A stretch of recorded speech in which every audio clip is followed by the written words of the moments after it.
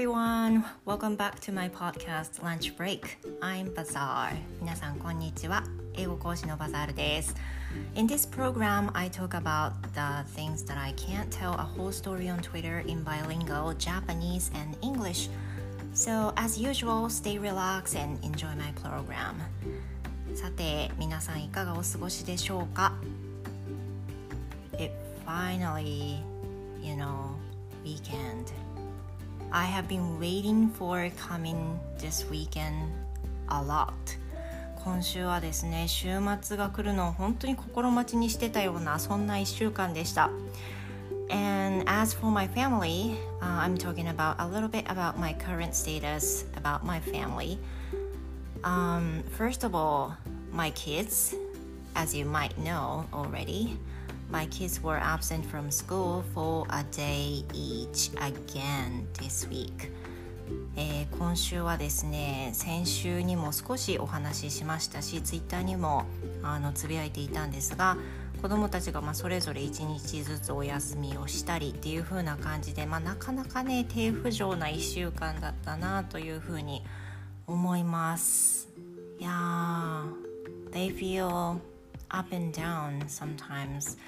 especially on the very first day of the week, which is Monday and Tuesday and also Wednesday are a bit difficult for them to keep going to school. I get that, though.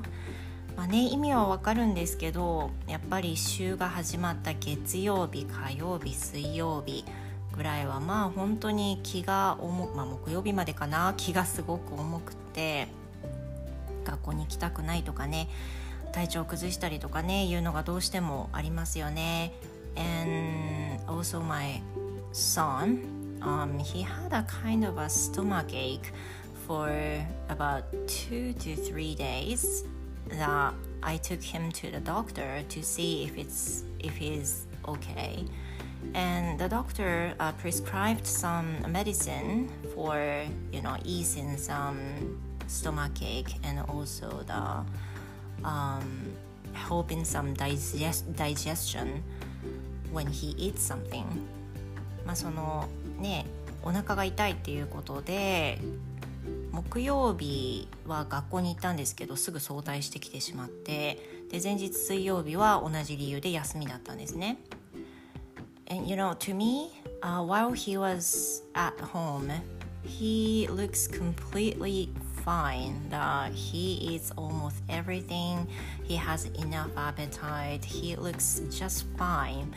But at the time he goes to school, he, starts to have a stomach ache that he cannot go out from the bathroom. Then, he ended up being late for school.で、その家にいる間はめちゃくちゃ元気なんですよっていうか、そんなにお腹が痛そうな顔もしてない。And he doesn't even go to the bathroom that often. で、そんなにトイレにもね、たくさん行ってないし、普通通りな感じに見えるんで、水曜日初日お休みした時は様子見たらいいかな、整腸剤とか飲んだらいいかなみたいな話だったんですけどね、次の日木曜日の朝になってまたお腹が張ってる、痛いみたいに言うから、これはちょっとね、病院に行った方がいいのかもって言って連れて行ったんですけど、先生もちょっと困惑されていてYeah, the doctor looked a bit confused because, he looks just fine and he responded that he had enough appetite and, the only thing he had was having a stomach ache in the morning.で、その先生も戸惑いますよね。お腹は痛いけど食欲はあるんだ、ふーんみたいな。And the doctor also asked him that if he has some trouble in school or club activities or something. And just he responded nothing. で、息子はね、特に何もありません。あるのかもしれないんですけど、ありませんっていうふうなことで、先生もじゃあちょっと様子を見て整腸剤とか胃薬とか出すんで、これでまだ続くようだったらまた来てくださいねっていう風な感じで昨日はお薬いただいたんですけれども、But I think it really worked. that he went to school in peace. I don't know if it was just the TGIF today. And also my daughter went to school as well, and she looked just fine too. And it made me so happy, and I feel just great today. で、もう本当に久々な感覚何も問題なく2人が学校に行ってくれたことで、私の一日もね、なんかいいスタートが切れたような気持ちですね。すごく久しぶりだなっていう風な感じで、とてもいい金曜日を迎えられそうです。 And how's your day going? そして皆さん、本日土曜日ですがいかがお過ごしでしょうか。お天気はいかがでしょうか。I think in Kyushu district is going to end the rainy season soon. I'm not really sure about the very recent weather forecast because I don't have any TV right now, so that I just can get some information from the internet, and which I do not use it that often. 今テレビがないのでそんなにコンスタントにニュース見れてないんですけど、九州ではどうなんだろう、すっごい晴れが続いているので、もう梅雨が終わるんじゃないかなって感覚的にはね感じています。which means the summer is coming really soon. 今すごく天候もね落ち着いてて快適なんですよ。もう何日かエアコンつけてないんですけど快適なんだけれども、多分梅雨を終えたらね一気にガッて暑くなるんだろうなって思うと、今の時期をねちょっと楽しみたいなと思っています。Yeah. So today I'm going to talk about ACAN interviewing measures. さて今日のお話なんですけれども、今週末そして来週末2週にかけてかな、3週にはかからないと思うんですけど、英語検定英検の二次面接二次試験が行われることになっているかと思います。 And are you going to take it? 皆さんね受験の予定は終わりでしょうか。 And speaking of myself, I had so many lessons related to ACAN with my students.So I decided to talk about ACAN interviewing test today, so that maybe you might use it somehow for reviewing the exam or something. 何かねそのテストの助けになればというふうに思ったので、通常私がレッスンの中で、生徒さんにお話をしている対策または共通している部分で、今回はその、グレードをちょっと特化して、3級、準2級、2級についてお話をしていこうと思います。で前半部は、共通している部分の注意点やポイント、それから後半は英検3級そして準2級最後に2級のポイントを合わせてお知らせしていこうかなと思います。 And this is my idea and this might not work for you, but I hope it does. 私の見解なのでね必ず出ますとかいうふうにはちょっと言えないんですけれども、少しでも助けになればなと思ってお話をしています。 So are you guys ready to listen? Let's start. And first,I'm talking about the important part in common for all grades, grade 3, pre-2, and grade 2, and that's about the reading section. Usually, to my students, I'm always telling them that you shouldn't reduce the S or comma or period. まず最初にお話をしている共通の部分なんですけど、リーディングのセクションになります。まずリーディングでは、必ず S とかねいうのは出てくると思うんですけれども、とりあえず S を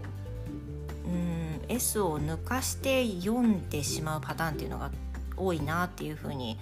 私教えてきてて感じているので、 S にはとても注意をして読んでいただきたいっていうふうにね思っています。例えば places っていうふうに書いてあるのに place っって読んじゃったりとかね、そういうことは割とあるんですけど、これはマイナスの要素に入るんじゃないかなと思います。 S をね間違って取って読んじゃったことでマイナスになるのとってもリーディングセクションではもったいないと思うので、緊張してる中でもね S があったら特に気をつけて読んでみてください。それからお話をしたコンマ、ピリオド、実際その当日緊張していると文の区切りっていうのがもうわけわかんなくなっちゃって、もう何が何だかわかんない感じで過ぎちゃいましたってねいうパターンがあると思うんですけど、コンマとピリオドがあった場合はある程度間を取る take some pause after comma and period, and if you do that maybe it makes it sounds really natural。多分ね聞いた感じがすごくナチュラルな感じになるので、ピリオドやコンマ緊張しててもある程度のポーズを取るっていう風にどうかね意識をしてみてください。 And also the pronunciation with R and TH sound that Japanese people are not willing to be good at。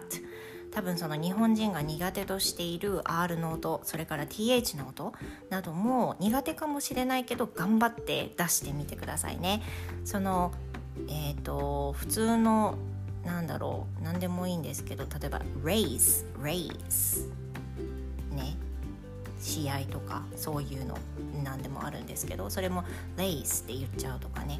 例えば L の音で読んじゃうと意味が変わる場合とかも出てきますし、今回は英検の面接の試験になるので苦手でも頑張って R を読む、苦手でも頑張って TH を読む、ね、そういったところにね意識をして読んでいくとリーディング点っていうのは割と高くなるんじゃないかなと思います。 And please remember to read it very aloud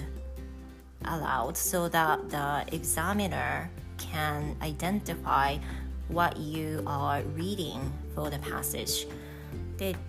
特に気をつけていただきたいのが、しっかりと声を出す、聞こえるようなボリュームで読むっていうのは基本中の基本なんですけど、緊張すると声が上ずっちゃったりとかもごもごして発音しちゃったりとかすることもねあるかもしれません。でこれは日本語の面接でも同じなんですけど、いくらいいことを言ったってね聞こえなかったりボソボソ言ってて何言ってるか分かんない時は試験官の方は聞き直してはくれないので、基本ですけどはっきりしっかり声を通して発音するっていう風なように心がけて、読んでみてください。 And also second thing is about questions to yourself。そして共通している部分2つ目に挙げられるのが自分自身に対する質問の枠です。 There are various questions, starting from do you think or do you like do you questions. You want to respond with yes or no, not just starting your idea, but yes or no。 で特にね簡単な質問だと Do you think 何々とか Do you like 何々、3級の質問だったら Do you like to read books とか単純なね質問からあったりとか Do you often go to convenience stores とかよくあると思うんですけど、まずこれに関しては Yes No question なので Yes か No で答えてから返すっていう風に覚えておきましょうね。で例えば級が上がってくると単純に何々しますかっていう風な質問よりも Do you think that more and more people are 何々みたいなことが出てきます。たくさんの人は、将来的にもっとこういう風になると思いますかみたいな質問ですよね。これも Yes か No でまず答えてから私はこう思いますよ Yes 何々 I do Yes I do、I think that 何々っていう風につなげていくといいと思います。それから、他に例えば Why で聞かれたら Because で返すようにしましょうとか How とか How do they people 何々、これもよくありますよね。どのようにしてこういうことしてますか、どのようにしてっていう風な方法を聞いているので、何でも、主語動詞で答えるのもいいんですけど例えばできれば by doing 何々 by 何々 ing の形で何々することでこういうことをしているよっていう風なね答えで返すとすごくいいんじゃないかなと思います。And those are the things that you can see in common for all grades, grade 3, pre-2, and grade 2. And I'm talking about the more specific questions starting from grade 3. さて、そしてここからは3級のもうちょっと細かなねことをポイントで押さえていきたいと思うんですが、この後準2級そして2級とね続きます。まず3級ですけれども、まず3級は一番言いたいこと、時制に注意っていうことです。これは何かっていうと3級に見られることなんですが、バラバラの時制でいろんな質問をされることが多いからです。例えば、同じ回の質問の中に What is the boy going to do?What is the boy going to do? その少年は何をする予定でしょうか。これから起こる質問を、投げかけてあったり、かと思えば What is he doing? 彼は今何をしているでしょうかっていう現在進行形の形だったり、はたまた What time did you go to bed last night? で過去形がいきなりやってきたりね、ちょっと頭が混乱しそうな感じなぐらい時制がバラバラで出てくることが多いのが3級です。でここで注意してほしいのは、緊張してると思うんですけど、文の最初は本当に見逃さないで聞いてほしいっていうことです。っていうのはさっきの共通項でも出てきたんですけど、 Do you 何々のクエスチョンなのか、 Why 何々のクエスチョンなのか、 How 何々のクエスチョンなのか、それによって Yes, No で答えればいいのか、はたまた Because で言った方がいいのか、 By ing で答えた方がいいのか、ちょっと違ってきますよね。なので最初を見落とすっていうのはすごく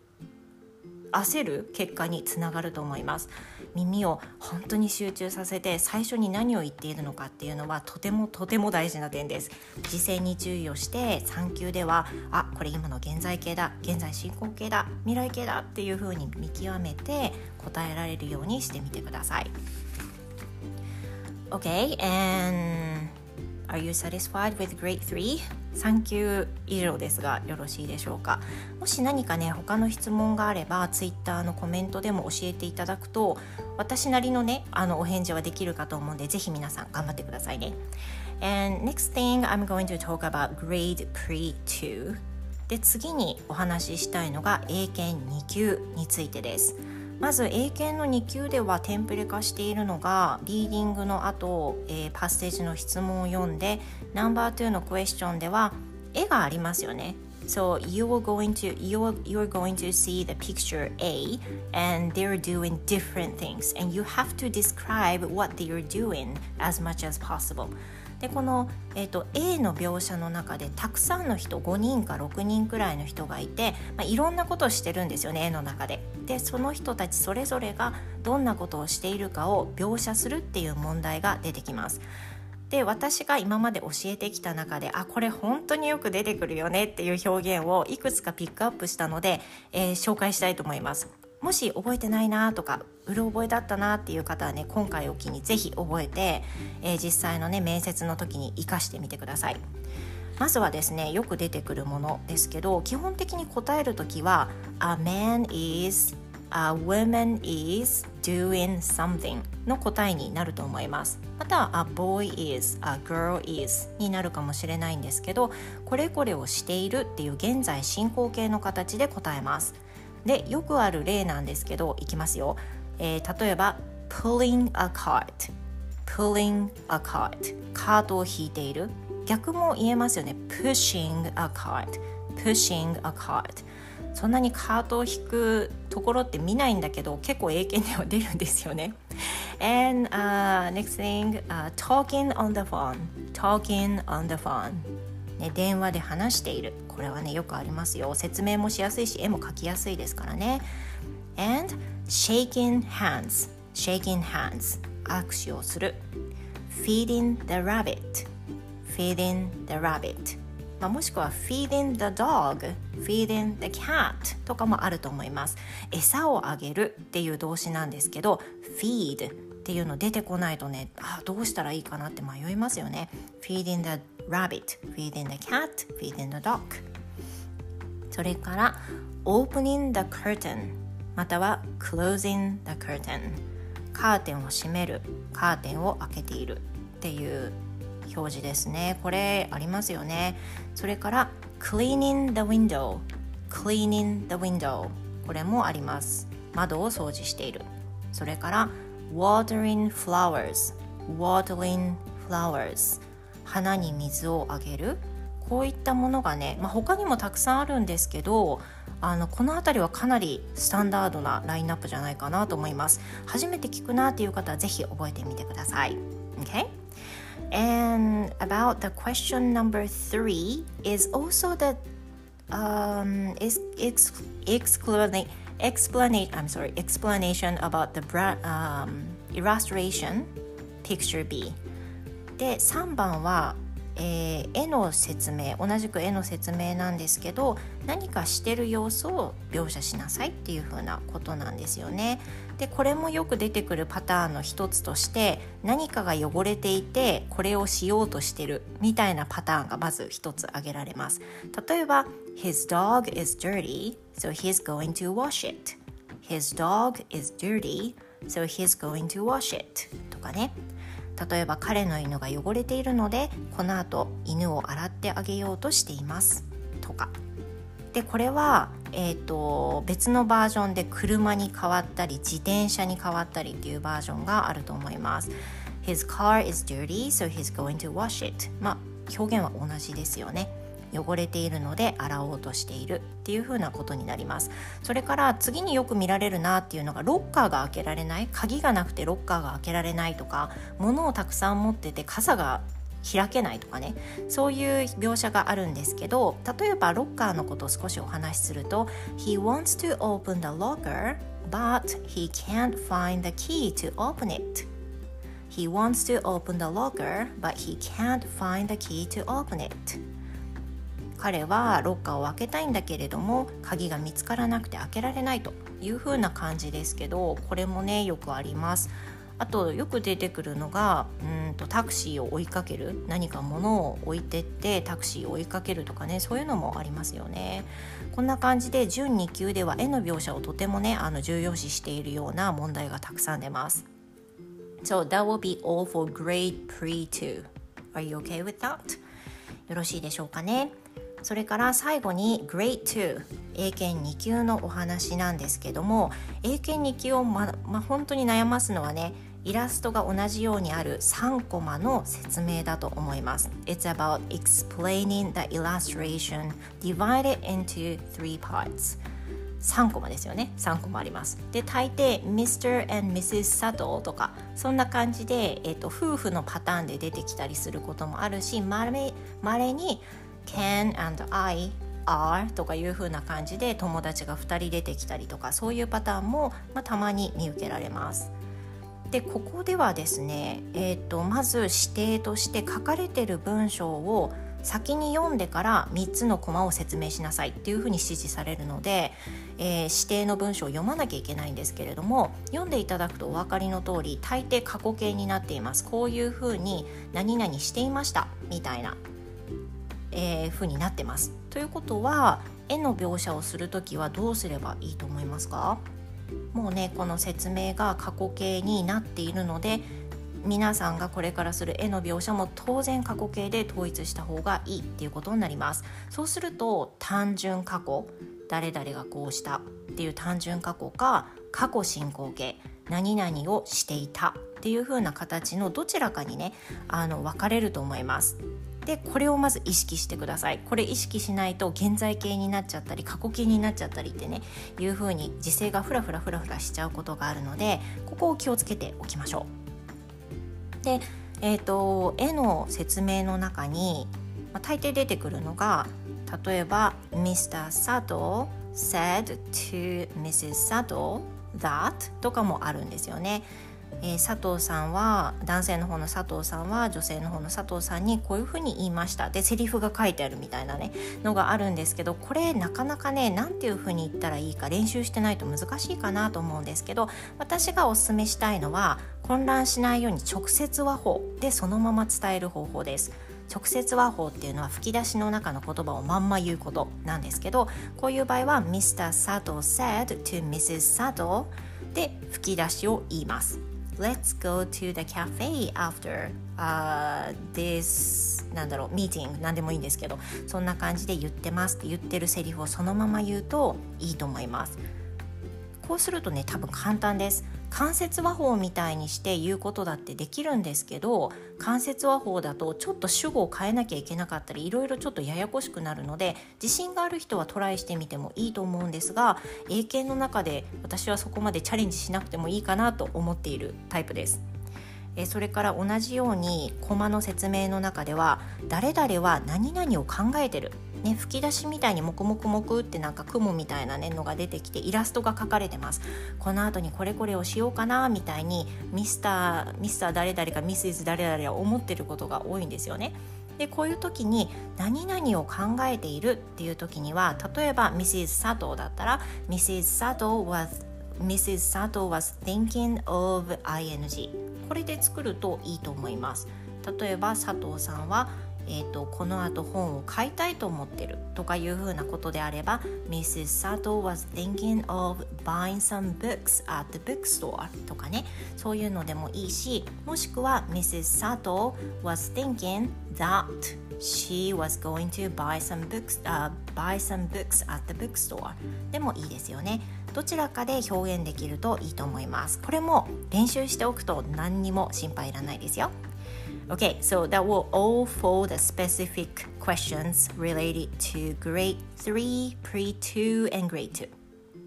Okay, so do you still have any questions? Please let me know、on the comment on Twitter.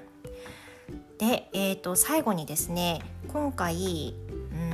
質問の中で出るんじゃないかなっていう風な予想問題をちょっと考えてみました。今まで出るような質問もね、いろいろ入ってるんですけど、よく出てくるのは環境問題ですよね。プラスチックの問題、あとは、フードウェイスト、フードロス、食品ロス、ね、英語ではフードウェイストっていうふうに言いますけど、そういうふうな話、あとはショッピングバッグの問題だったり、スマートフォンの問題、オンラインショッピング、あとなぜかよく出てくるコンビニエンスストアの話、それから海外に留学をすることについて、あとは家で働くことについてなんかはね、今回この2年でいろんな状況が変わってしまったので、こういった環境のこと、家で何かをすることについては特に問われるんじゃないかなというふうに感じています。なのでね、ぜひチェックしてみてください。自分だったらどう思うかなっていうのをね、考えてみるといいと思います。さて、最後にですね、私が英語講師目線で英検の面接を受けられる皆さんにお話ししたいことがあるんですね。もちろん自分の生徒さんにもお話しするんですけど、まずは一つ目は分かったふりをして答えの方向を間違うよりも聞き返す方を選びましょうということです。なんとなく分かった気がするから答えちゃったんだけど、実は全く反対のことを言ってたとかね、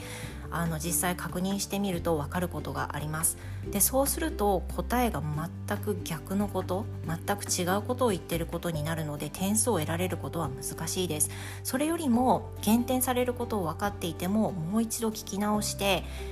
より正解に近い答えを導くことが私は大事だと思います。どうぞね、恐れずに Can you say that again? Could you say that again? っていうふうに言って、もう一度言っていただけますか？ぜひね、言ってみてください。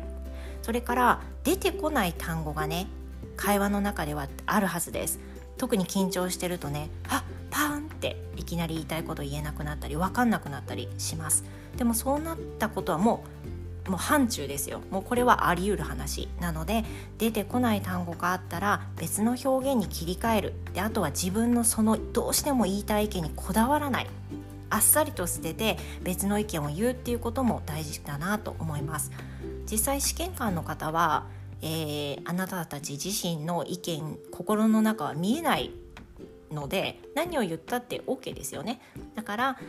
どんな意見でもいいと思います。ぜひ意見を切り替えて、表現が見つからなかったら別の表現を探してみてもいいと思います。そして、時には思ってなくても答えやすい中身を言うのもありだと私は思います。これは英検のテストなので、受かるためには自分が言いやすい表現をあえて選ぶのも、ここれは戦略の一つだと思っていて、通常の会話だけをするわけのものではないので、そういった風なことで会話をね乗り切るのもいいと思います。そして最後に、先ほども申し上げましたが、明るくはっきり伝えるっていうのが本当にお勧めしていきたい、ぜひね忘れないでほしいキーワードになると思います。笑顔を欠かさずぜひね面接の間は楽しんで会話をするような気持ちで話していただければいいかなと思います。早く話すのがね偉いとかすごいとかそういうことじゃないので、しっかりと試験官の人に伝えるつもりでぜひトライしてみてください。 So have fun you guys, and I hope your test will go in very smoothly. I hope, and hope to see you again for next episode.